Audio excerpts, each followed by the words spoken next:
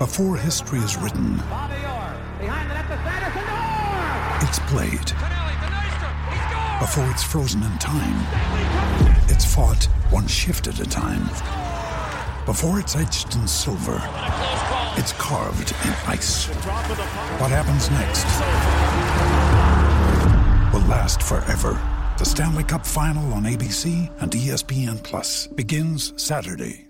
District of Conservation is sponsored by CFACT. To learn more about our sponsor, head over to cfact.org. Thank you so much for listening. Welcome to District of Conservation. I'm your host, Gabriella Hoffman. This podcast offers a sober examination into all things hunting, fishing, shooting sports, energy, environment, and the public policy surrounding it. And this podcast also specializes in original interviews that you won't hear elsewhere. Here's what I have for you today.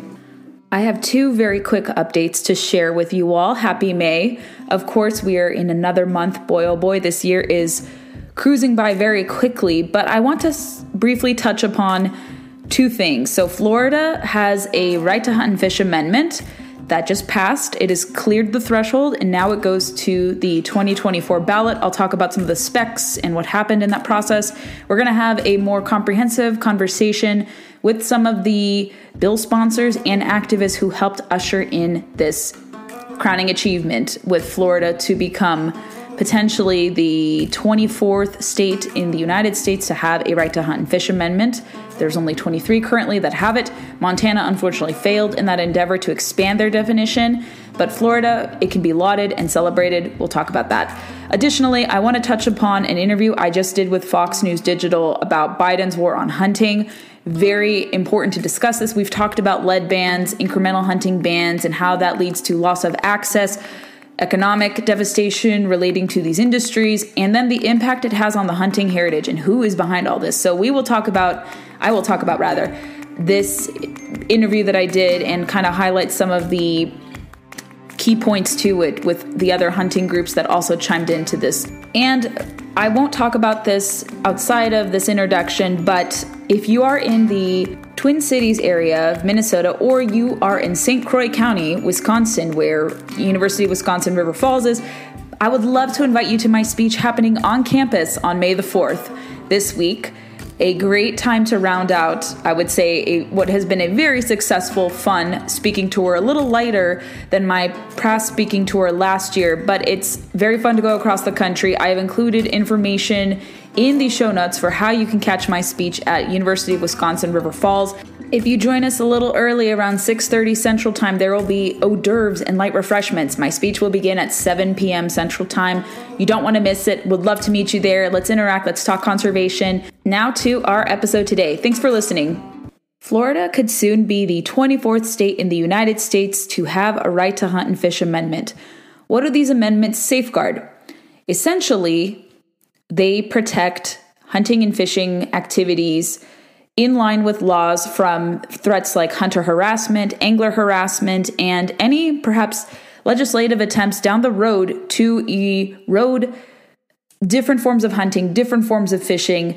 They are constitutional amendments. There is no federal constitutional amendment to protect the right to hunt and fish. I haven't ever seen, I think, any semblance of that proposed federally. But these are good propositions that states adopt to insulate these activities from future attacks. Some people say, well, there's no threat, no credible threat to hunting and fishing in America. You're crazy. You're a right-winger. And that is not true. We are seeing this play out in different states across the country. I hate to narrow it down to simply like a red versus blue divide, but you're seeing in states that are run by Democrats constant erosion to hunting opportunities. You're looking to this remaking effort of wildlife agencies where Democratic governors appoint commissioners who want to divorce hunters and even anglers from conservation decisions. So they appoint people, lackeys, who agree to preservationist environmentalism. So you see little attacks here and there. We saw, I would say, a more blatant example was the state of New Jersey. Black bear hunting was canceled for the longest time.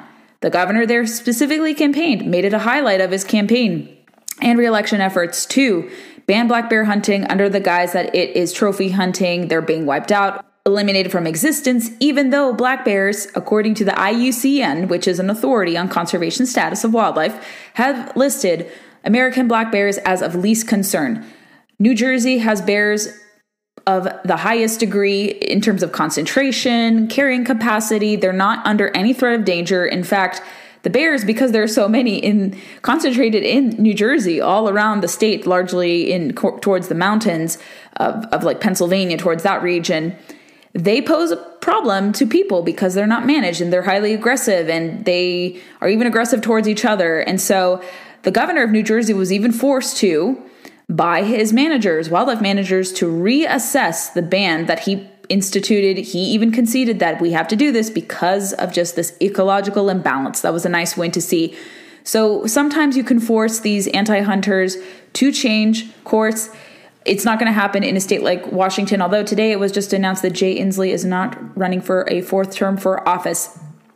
But it is interesting nonetheless to see this. You're seeing this in states play out like New Mexico, New York, Colorado. Colorado is having the hunting and fishing, especially the hunting side, eroded with forced wolf reintroductions by ballot box when these decisions should be made by wildlife managers. So Florida has seen what has happened. There have been different instances of hunter and fishing harassment. It's not widely covered, but in kind of endemic outdoor media, you do see these crimes highlighted very astutely. I can point to some cases in the Midwest and some other places where animal rights activists have interfered with these lawful activities because they didn't like it, and they've been punished by the fullest extent of the law. Actually, independent of Fish and Wildlife amendments, nearly every state has a penalty for harassment if you interfere with lawful taking of game or fish in each state, but that doesn't necessarily translate to protecting it as a constitutional right in individual states. There's a difference there, but every state, as I understand it, has laws against hunter harassment. If they're fully enforced or applied, that's a question. I don't think in these more preservationist states you do see a forceful application of this, but these are serious crimes, and that is why I think Florida has said it is due time to be able to do this. And like I said, we're going to talk to 3 leading proponents of this, but I want to read for you the specs of what happened in Florida's legislature. So Florida's legislature is supermajority Republican, and this now goes onto the ballot. The governor doesn't need to sign this into law. The most recent hurdle was crossing the state Senate, where a final tally vote of 38-1 is what helped this cross the line. In the Florida House, it was unanimous. There was 116-0 who voted in favor. I wonder who the lone person in the Senate side was, but it was in large part due to activists, grassroots activists, many different groups to name. You'll recognize some people. The efforts of Howl for Wildlife were also very pivotal for getting over 50,000 personal engagements with lawmakers directly in the state of Florida in Tallahassee. That's a very good testament to that. I think there have been other similar efforts as well.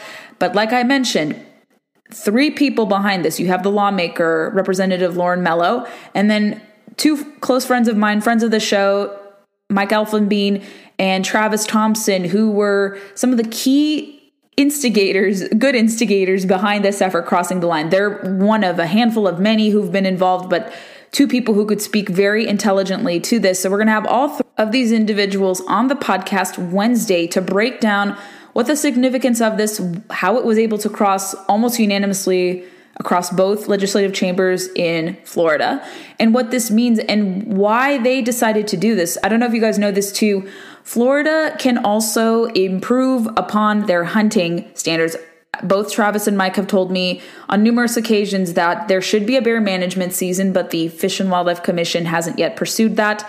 And so maybe the adoption of a right to hunt and fish amendment could perhaps inspire this type of activity to happen. Again, bear hunting doesn't mean they're going to be extirpated and eliminated from Florida. It just means that they're going to be able to recognize that it is time to have a season, a very highly regulated season. Maybe it'll allow for other types of management to happen and kind of force more activities and more monies to come through. So we're going to talk to those 3 leading conservationists who helped this go across the line. Again, it was a multi-pronged effort, multiple activists and groups and organizations, but I think these 3 can speak most clearly to this and the importance of this because they're there, they're on the ground. So we're going to have that conversation for you sometime late Wednesday morning, maybe mid-afternoon Wednesday the latest. You don't want to miss that conversation.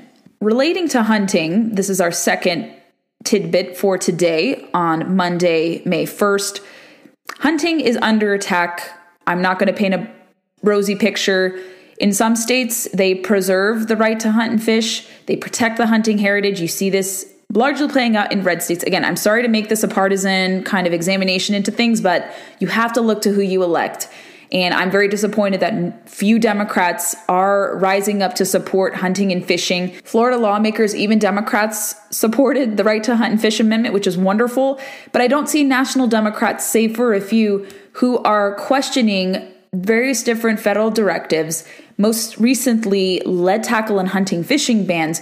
Why isn't there more outrage applied to this? I think some of them have a vested interest to see lead go away, and banning lead tackle and bullets is not the only thing they're pursuing. This administration is largely being influenced by a lot of these anti-hunting efforts. They listen to Humane Society, they listen to Natural Resources Defense Council, Sierra Club, Center for Biological Diversity, which is how this lead tackle and bullet ban on certain openings going forward on Fish and Wildlife Service lands. And who is to say that they wouldn't prohibit lead tackle and bullets on public lands, especially national wildlife refuges, going forward in totality, retroactively? And who is to say that this wouldn't just stop at Fish and Wildlife Service lands? I told Fox News Digital, the reporter there who I'm frequently in contact with, that I see these incremental bans expanding even beyond one branch of the Department of Interior. Like I said, I worry it'll extend to BLM lands. In this article, they even pointed to the reporter in question, who I frequently speak with. He even pointed to a recent directive to make and cut off opportunities to hunting a lot more scarce on USDA Forest Service lands. That's unheard of. That should not be happening. And so these attacks to hunting are there. These are not made up out of thin air. I've been documenting them here on the podcast and elsewhere. And you have to pay attention, because it may just start as simply and innocently as a lead tackle and bullet ban. Okay, let's ban those because they're not used in waterfowl hunting. Waterfowl hunting is very different from other forms of hunting. And I think in the true market sense, we should be able to allow consumers to choose what the best accessories for their hunting and fishing trips are. Mandating and forcing everyone to choose lead alternatives is not going to work for everyone. Bismuth, tungsten, you name it, all these alternatives that are being touted as replacements to lead tackle and bullets, they may not be effective for certain people. They may be very expensive in contrast with lead. Everything is going up in price because of inflation and the lack of sourcing rare earth minerals to do mining to allow for these type of products to come to fruition. We have a lot of factors at play that are going to make these activities a lot more difficult. Even if it's a few more dollars to buy tackle and ammunition, I still think that's a horrible strategy to force people to change kind of their tackle box or kind of change their repertoire. And those little costs add up. This is not just some little thing like, oh, it's so good for the environment, it's so great. If we're talking at the great scheme of things of lead, these proponents of lead bans don't take into account that hunters and anglers are very careful to not leave a trace whenever they're using these products in the field and on the water. Do these people have such a low opinion of hunters and anglers that, oh, they're hillbilly hicks and they're going to leave everything and be so horrible to the environment, and they want eagles to ingest lead fragments and do this?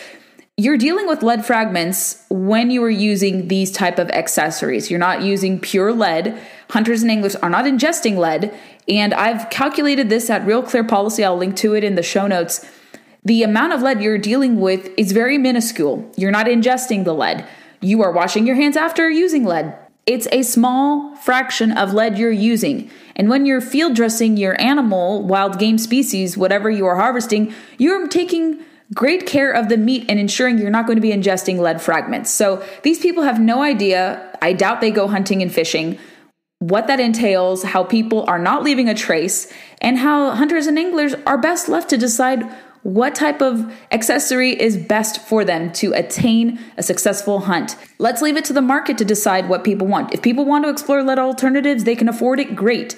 But forcing behaviors, as we see in so many different dimensions, in forcing people to adopt electric vehicles to stop the climate crisis, so to speak, or forcing people to forego eating red meat or any meat at all because they're having to reduce their footprint, even though both of those activities, studies are coming out to show that you don't have to do that to be conscious of the environment and to protect the environment. Very extreme propositions which have no basis in reality. They will just make everything costlier with no measurable impact on the environment. I see lead bans in that same vein. It's going to price people out of these activities that are struggling to retain participants. Hunting especially. We have seen reports that numbers are atrophying even after a successful temporary resurgence we saw during the COVID pandemic. Creating obstacles economically will have downstream effects on public land access. This is what it's intended to do. This is an attack on public lands. I will happily frame it like that. I have actively framed it like that. Making these activities expensive is deliberate. It's a gateway to hunting bans, even by incremental means, to slowly chip away at conservation funding, divorce hunters, and by extension anglers from these critical decisions because they've led these decisions for a long, long time. There are bad actors at play that want to erode this model to upend conservation and make it preservationist. And when you make these activities more expensive, you're hurting the people who would most benefit from going outdoors. New demographics, non-white participants who want to go into the field and on the water. This is a horrible policy. And if we are looking at big picture kind of things, you want to protect hunting, you have to oppose any incremental ban or erosion to this lifestyle. And some people are like, well, I don't need to. I don't like this. What's the point of doing this? I don't use lead tackle and bullets. You wait and see, because they've been doing this to ban predator management.